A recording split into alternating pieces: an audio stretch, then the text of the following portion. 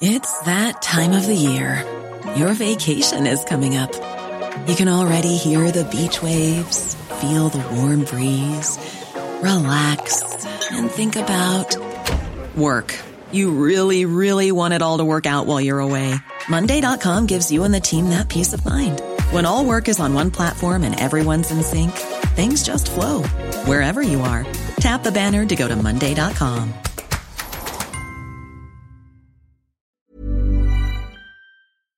Do you know a student getting ready to go to college? Or are you looking at going back to school yourself?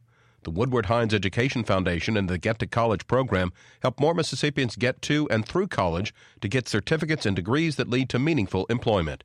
They offer free college planning advice, including hands-on FAFSA completion assistance through in-person or virtual appointments. Visit gettocollege.org to learn more.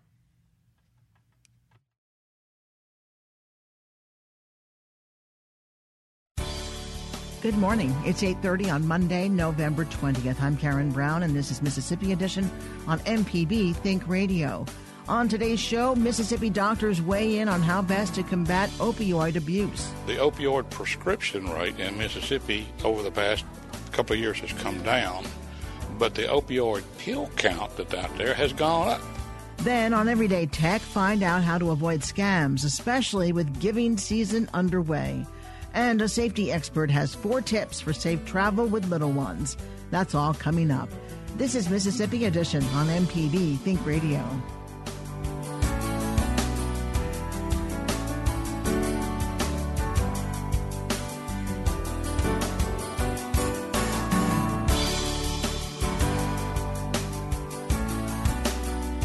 Mississippi doctors and medical providers are weighing in on newly proposed rules to combat opioid abuse. The Mississippi State Board of Medical Licensure held a hearing about proposed rule changes from the governor's opioid and heroin task force. They include writing a 7-day supply at a time, drug testing, and checking the state's prescription monitoring website.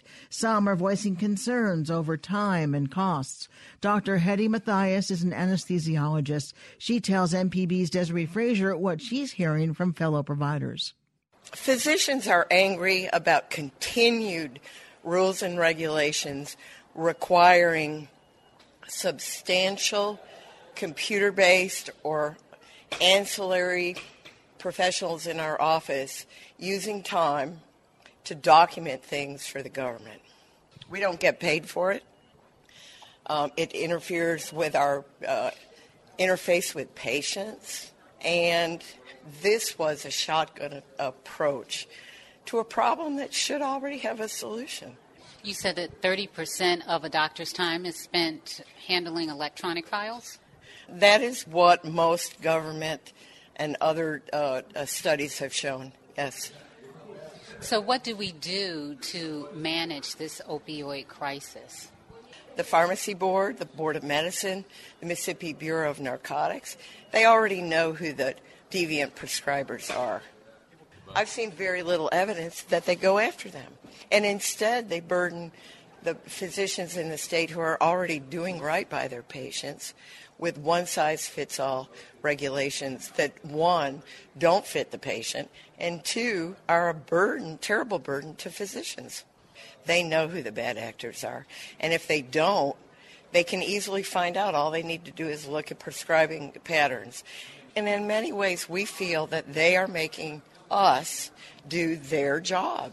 Do you think that they understood your position?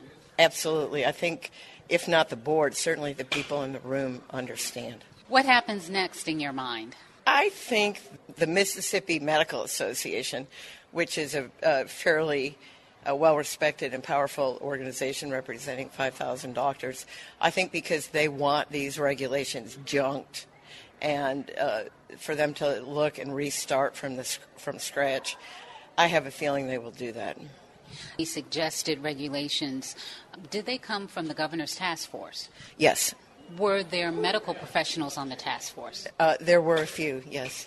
How is it then that the recommendations are gaining the ire of so many doctors when you did have input from physicians? Well, the use of opioids by physicians in the state is really completely different physician by physicians. Surgeons use opioids for the most part for postoperative pain relief. Chronic pain management, people use them for another thing. Rheumatologists use them long-term for their patients with crippling diseases. Hospice uses it. Everybody uses opioids for different reasons. And they had a pain management physician on the board, I believe. They had an addictionologist on the board. But I don't know the breadth of medical practitioners they had on the task force. So ultimately, you'd like to see them scrap it and start all over again and come up with a plan that takes all of these considerations into advisement. I want them to come up with a plan that accomplishes what they want it to accomplish. And that is less inappropriate prescribing, less opioid addiction, and fewer opioid deaths. And I think they already have the tools to do that. Well, thank you so much for your time. Thank you. Dr. Mary Currier is State Health Officer. She tells our Desiree Frazier she hopes to see a plan for the public health issue. Well, I think we have a huge problem in the state. I think we have a huge problem in the country. I think a lot of places, here included, are seeing increases in deaths due to illegal drugs as people are taken off of opioids. So I think we really need to think about this as we move forward and work together on this problem. It's not something that just one thing is going to take care of. And as a lot of folks have already said, we can't arrest our way out of it. These people are not bad people. But they've been given prescriptions for a long time and may have been taking opioids for years and years. So we just don't need to kick them off the edge of the cliff. What's on the minds of folks that are here? I think a lot of people are concerned about how the rules are going to affect their practice and their patients. I'm personally, from a public health point of view, concerned about the people who are already addicted. We have a lot of pain medication prescribed in the state, and a lot of it is for chronic pain. And so there are a lot of those folks who are addicted, and if we stop giving them these opioids all of a sudden, then what happens to those people? It's tens of thousands of people. They're still addicted, and with a decrease in opioids to the people who are already addicted, we'll see an increase in heroin deaths and in HIV and hepatitis C. You talked about there are 200,000 Mississippians who right now are using opioids and may be addicted. If you look at the data from the prescription monitoring program, you can see that there are more than 200,000 Mississippians who have, in 2014, got a prescription for opioids that was for 30 days, and the average number of those prescriptions was 6. So most of those people aren't getting 6 prescriptions. There are a lot of people who got 12, so it covered the whole year. And then there are a lot of people who got 1. We haven't broken it down that much. But of those 200,000 people, a good portion of those are people who are chronically taking opioids and are addicted. And I don't want those people to be pushed off a ledge with no safety net. They need to either be treated or have their doses tapered or taken care of in some way. What do you think the board can do about that? Well, I think if they take this in a stepwise fashion and if they work with physician groups and facility organizations to make sure that there are resources for those patients who are addicted and that physicians are allowed to continue to prescribe for them and taper the dose or however that's dealt with. We just need a plan. I think it's really, really important. One of the things they're doing is they're trying to tamp down on the production of people who are addicted. So decreasing the amount of opioids, the number of prescriptions. I think that's really important. Dr. Currier, thank you for your time. Thank you. Absolutely. Charles Miles is the president of the State Board of Medical Licensure. He tells Desiree Frazier the rules are changing to meet today's challenges. They are not overly burdensome. They had to be changed. They were formulated for the most part in 1972. A lot of things have changed since 1972. One thing that's changed is we have an opioid crisis that we didn't have in 1972. And this is getting worse and worse. This is certainly not to say that the opioid crisis is singularly caused by practitioners in Mississippi. But to be honest, we have to say that we're a part of the problem. So this is a trial to see if we can clear up our part of the problem, and then we'll turn the heroin and the crack and this other stuff over to the DEA, NBN, and other law enforcement officers. But this is just a way for prescription writers to stop and think about what you're doing. When you sit down to write a prescription for an opioid, doesn't mean you shouldn't write it. Doesn't mean that it's not a drug that should be used, but somebody should stop and think about the situation.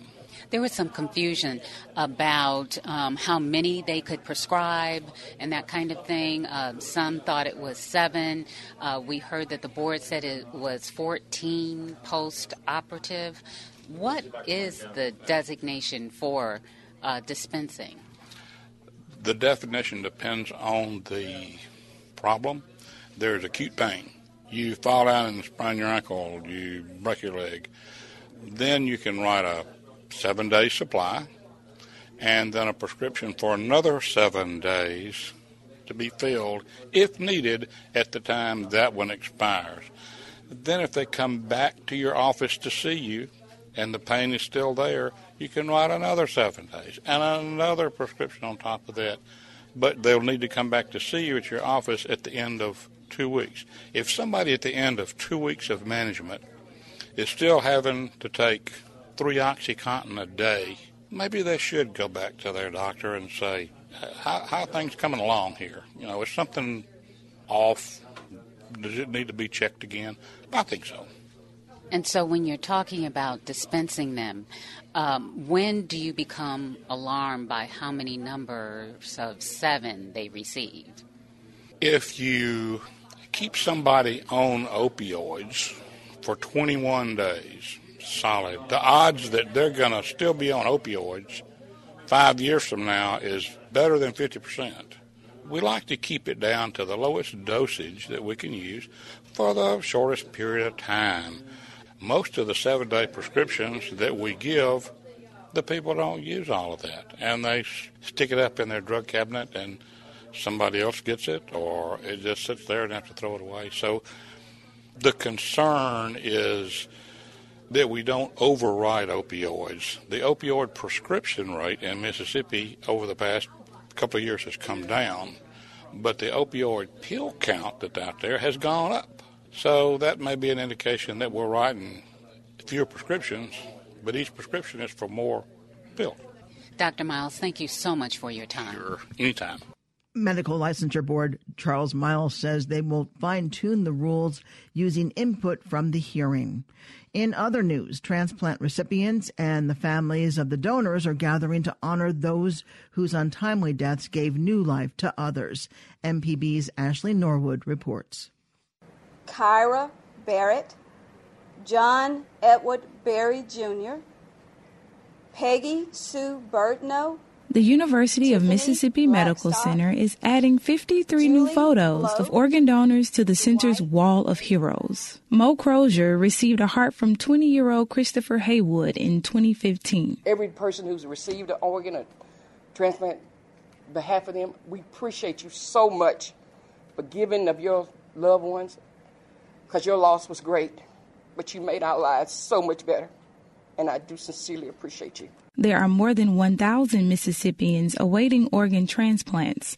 The number of donors in the state is slowly climbing, says Kevin Stump with the Mississippi Organ Recovery Agency. We're getting closer to 90 families being able to donate organs to be transplanted here in the state.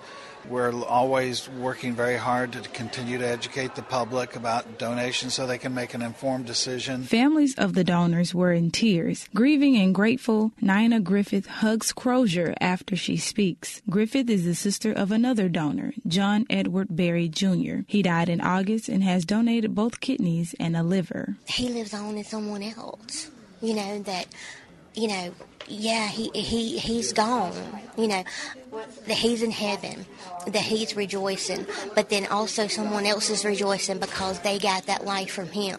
219 organs have been transplanted at UMMC this year. Ashley Norwood, MPB News. Coming up, find out how to avoid scams, especially with giving season underway. This is Mississippi Edition on MPB Think Radio. This is Everyday Tech on Mississippi Edition. I'm Michelle McAdoo with the Wilts Contraire, and today we're discussing how to identify and protect yourself from scams. So, Wilts, con artists have been around from day one, but now they're becoming much more advanced. How do we use tech to defend ourselves from being a victim? Well, the big thing that we can do, Michelle, is utilize the resources that we have available to actually research what some of these con artists are actually trying to pull over our eyes. Like you said, con artists have always been around, but in a technologically connected world, they're able to increase their audience. And now it's just not the con artist in your town, but this could be a con artist from halfway around the world. So we have to use those same tools in order to combat them. For example, some of the common scams going on around us now. We've our country's seen quite a few catastrophic storms hit in different areas. So you have a lot of different charities that are reaching out and they're asking for donations or offering to help, or you have contractors coming around offering to help. We have credit reporting agencies that have been compromised. So you have a lot of information going out there asking for information from you in order to protect your credit moving forward. Utilizing technology, utilizing just the basic search engine and just talking to people will allow you to find out, are you donating your money? Are you giving your information to someone who is worthy of your trust? Because that's really what we're talking about when we're talking about con artists, is we're talking about someone who is trying to prey on the trusting nature of people in general. You mentioned credit earlier. How do we protect our credit while shopping online? Protecting your credit is definitely important, especially with all we're seeing in the news lately of credit reporting agencies being compromised and the possibility of your information being out there for someone to use for less than legitimate, less than honest purposes. We've really got to pay attention to what's coming in and what we're doing out there. We got to protect that information. For example, you really are going to want to start watching now when you're receiving different email, because think about this. If you receive an email from someone and it says, "Dear Sir" or "Ma'am," you know that's not a very personal message. However, if you were to receive one that says, "Dear Michelle," your mind's going to instantly go towards this person must know me. I'm going to pay attention a little bit more. Well, now that this information is out there and been compromised, now people not only know your contact information, but now they can actually call you by name and make it more personal. So that con artist now gets one extra leg up on appearing legitimate when they're conversing with you. What are some resources we can use to protect ourselves? The first tool that really comes to mind is the online tool. Utilizing search engines, now you can also listen to the voice of so many other people, either in your neighborhood, across town, across your state, or even across the nation or world. My first resource has usually been my local Attorney General's office. All state Attorney General's offices will actually have a consumer protection division that will actually assist if you feel like you have been a victim of a scam or a hoax. Whether we're shopping for the latest widget, researching a charity organization, or even looking into a new doctor that we've decided we want to try to go check out, we need to remember that there are opinions and options that are available. Now, some opinions out there are worth about what you pay for them. So we still need to take things with a grain of salt, but the bottom line is look into it. Be informed. Be connected. You can search online. You've got neighbors and friends and other people you can talk to. Make sure you're doing those things and you're acting on the facts and not just acting on an emotion or being pressured into that, I must act now. No, take your time. Utilize the tools you have available to you. Because while all of us want to stay connected, especially in a digitally connected world, we need to also remember that we all need to stay aware. There are still quite a few good things out there to be done and to be had and to be heard. And we do still need to have trust in each other, but there's nothing wrong with also doing a little verifying while we're at it. We We will talk more about online scamming on the next Everyday Tech, the show that comes on Wednesdays at 10 a.m. You can send us an email to everydaytech@mpbonline.org. For Wilkes Cottrell, I'm Michelle McAdoo. This is Everyday Tech on Mississippi Edition. This is Mississippi Edition on MPB Think Radio. I'm Karen Brown. Whether traveling near or far during the cold weather season, safety experts say keeping children properly restrained could save lives. National Car Seat Safety Program Buckle Up for Life says following a few critical tips to correctly install and secure a car seat can dramatically reduce risk of injury and death in a crash. Gloria Del Castillo is a specialist with Buckle Up for Life. She tells us their top tips to ensure safe travel. We have a few tips, and we have tied some fun phrases to them just to help parents remember. The first one we have is, when parents and grandparents see the children, they tend to pinch those cheeks. So we're saying pinching more than just cheeks. What does that mean? What we want parents to do is to make sure that the harness straps are secure snugly on top of the child once the kid is in the car seat. So we're asking parents to do the pinch test, which is basically just trying to pinch a little wrinkle on the strap. And if you're able to grab that wrinkle, that means that the harness are not tight enough. Then we have the inch test, and we do that to let parents know that car seats are not supposed to move more than an inch from side to side. They need to be installed really tightly in the vehicle. You have one called Turkeys Do Fly. What does that mean? In this case, what we want parents to remember is that everything that is loose in a vehicle can become a projectile and hit one of the passengers, causing serious injury. So we're asking everybody to remember to secure suitcases, shoes, and even any turkeys or food that they're bringing for Thanksgiving. You have something called here, Warm, Cozy, and Safe, and it's a piece of advice I never would have thought of. Can you tell us about that, please? So now that we are basically in the winter season and it is bundling up season, parents tend to dress their children with very cushy and puffy coats. Well, everything that is cushy and thick and puffy can compress if there's a crash, compromising the ability of the harness to protect your child. So we're asking parents to remove the coat before placing the child in the car seat. You can put the coat on top, or you can just cover your children with a blanket. So what you're saying is that the harness isn't tight enough against the child because the coat is thick and soft and it will push, meaning you're leaving space between the harness and the child's body? That is correct. What is BYO seat? Buy your own seat. So we basically don't recommend renting car seats. And as you know, many of the travel that happens during the holiday season is done by air. And parents tend to get to the destination and then rent a car seat because it's a lot easier than traveling and carrying your car seat through the airport, right? So we just need to make sure the parents know that renting a car seat may pose some dangers. Number one, car seats do have an expiration date.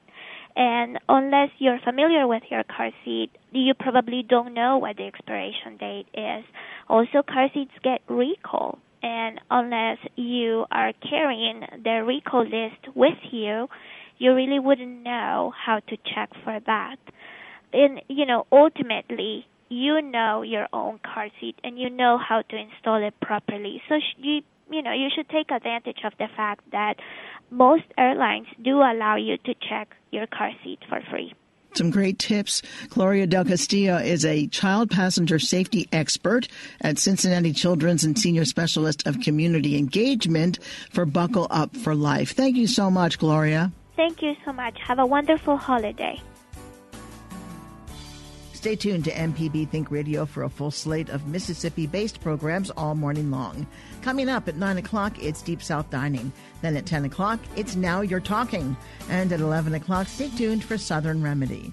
If you missed part of the show today, find past episodes of this and other Think Radio programs online at mpbonline.org or by downloading the MPB Public Media app from the Apple or Google Play Store.